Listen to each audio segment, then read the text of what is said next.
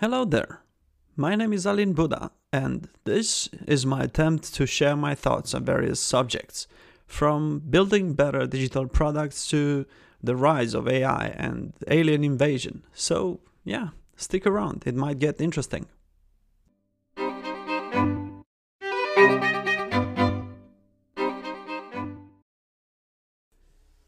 Hello, everyone. I hope by now you still have some resource to stay sane, to be enjoying those who can actually work from home, to enjoy working from home, for those who cannot, to not be too stressed. So for this episode, I would like to talk about what I believe it should be the new normal as soon as the lockdown is over and we can return to our activities, regular activities, including our jobs. So I would like to talk a bit about this from the digital design perspective as a job, which in these times proved to be sustainable in a remote type collaboration. And for that reason, I think it is worth acknowledging that the consequences of this isolation and the work from home policy for many companies has been bringing up, and I hope is not just a temporary thing, brought up an opportunity to actually test the idea of commuting less and working more, and probably have time to think about what we do a bit more, rather than spending 3 hours commuting every day, as I did for the last 5 years or so, previous to the actual contract, to not waste your energy. And also financially, I can say it's not a joke. £400 per month only to travel to London is it's quite an expense. So from that perspective, I think it is again some sort of a gain, the fact that we can work remotely, those in digital. And probably this would be a good time to realize that for the first time in a long time, we can work uninterrupted. Which means, of course, you can respond to your messages on Slack or emails on Skype or Zoom or whatever tools you use to get in touch with your team as a designer. But for the first time in like forever, you don't have to wear your headphones while you sit in front of the machine, because there's no other 150 people on the floor trying to communicate at the same time sometimes. So it is not noise, is no distraction.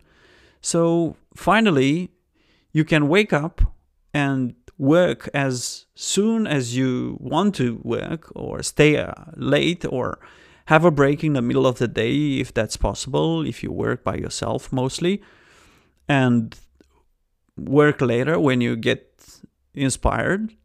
So you do your work, the work you are assigned, it's assigned to you, or you promise to do, or whatever the tasks are assigned to you, and so on.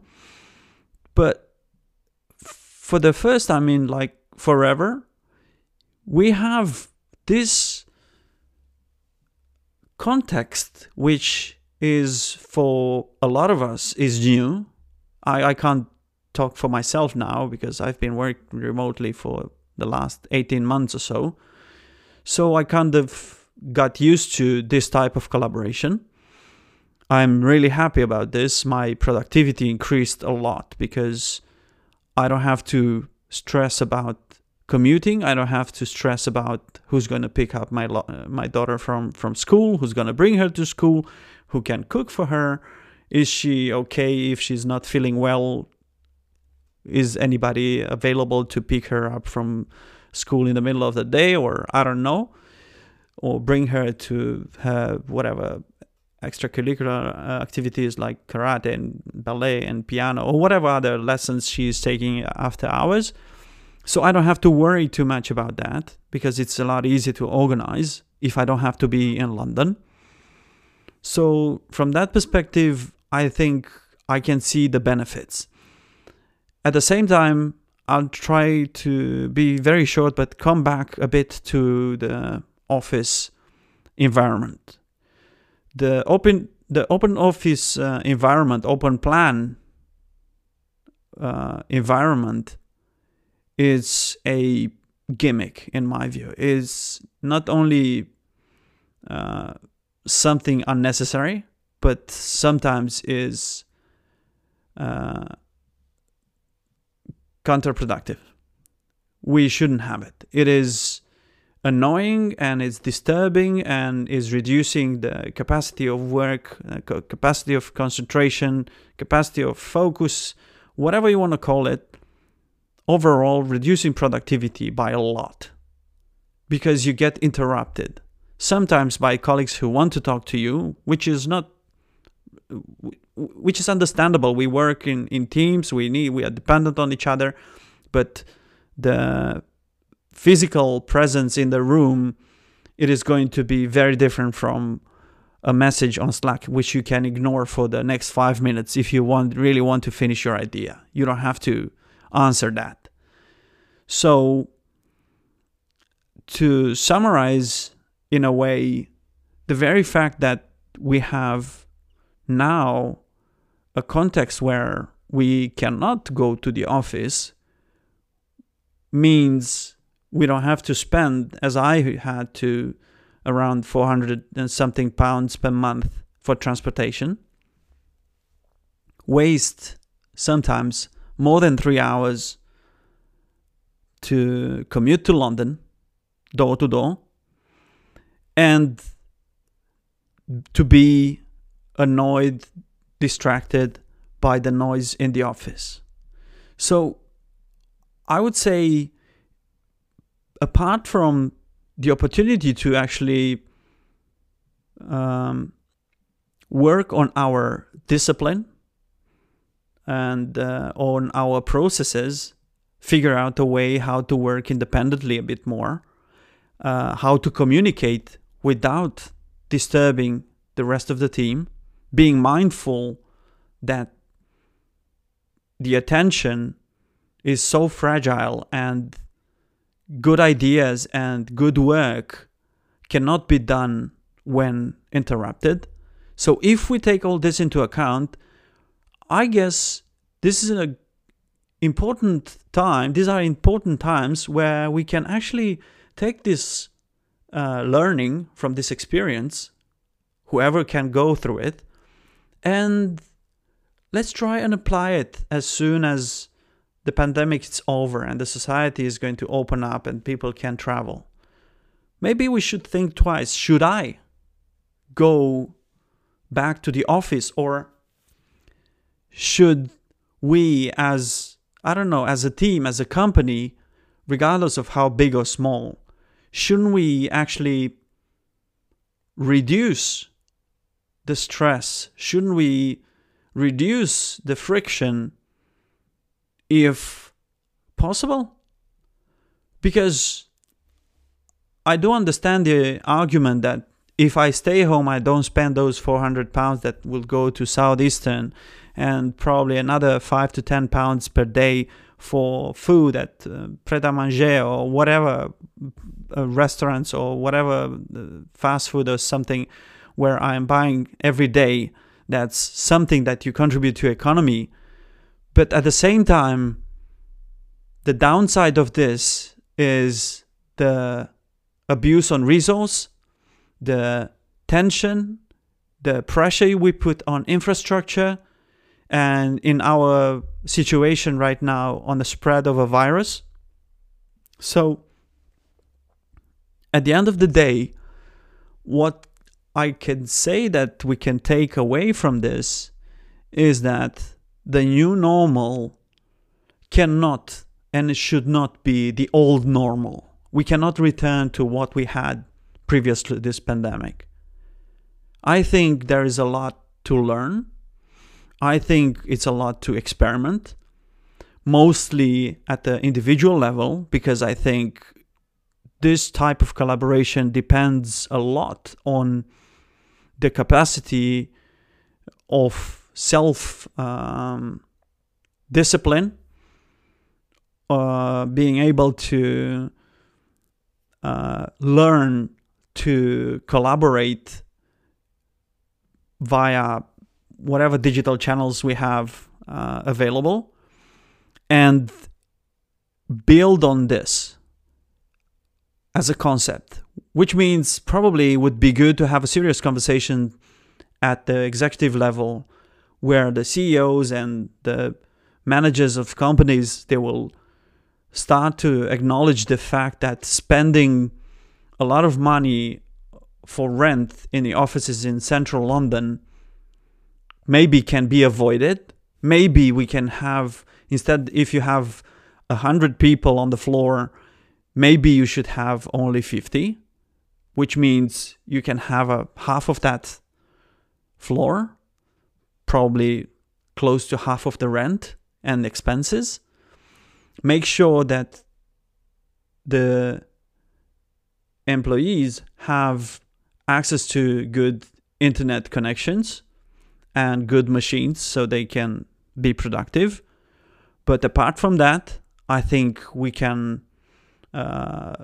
use in a better way or create new tools that can monitor the activity and improve communication so the tasks are resolved, so the problems are actually getting a solution in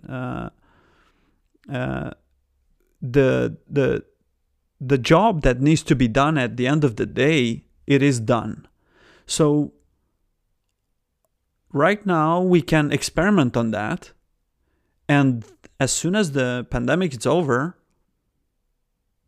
we have an opportunity to actually introduce a new type of collaboration, a new type of work, which will definitely have a lot more positive effects than downsides, because there is something that we keep ignoring, and that's the resource, that's the environment.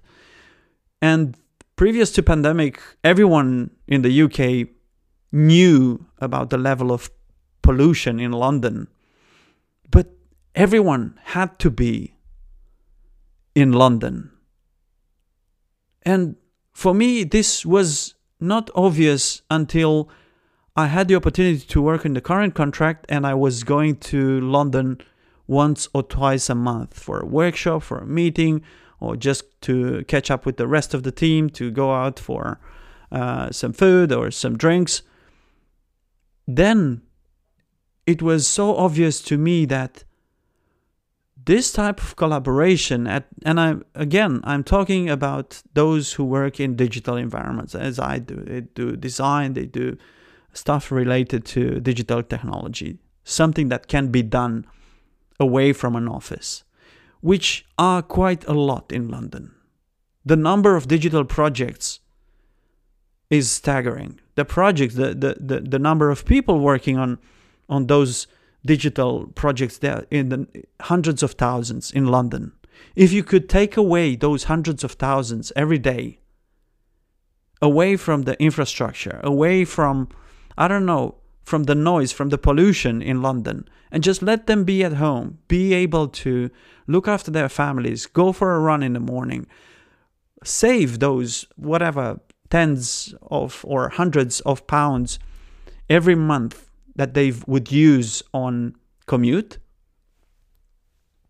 I think that will pay back very soon. That will soon, on a long term, will return to the employer into better work, into happier employees, into, I don't know, well-being, if that matters, and at the same time, less pollution, less pressure on resources.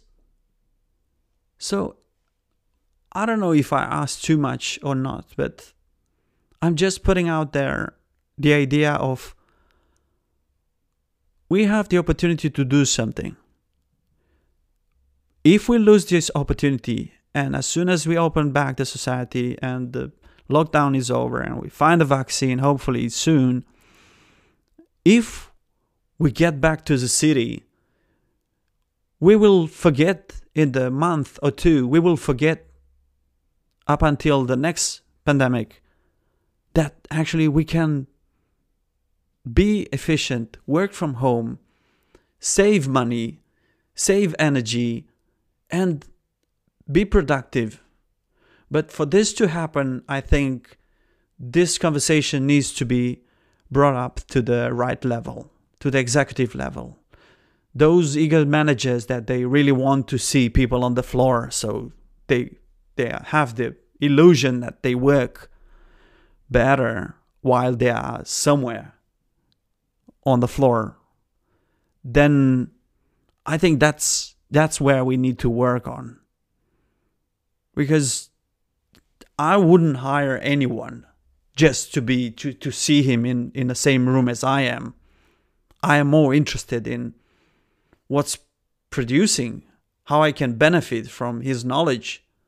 So in this respect, I think it is time for everyone to actually look at ourselves, have an introspection, and figure out a way to discipline our focus, to discipline our behavior, so we don't let ourselves to get distracted and get the job done. If all this happens, if the conversation at the executive level, at the government level, and of course, together with all the employees, if this conversation happens, I think we have a good way to start a new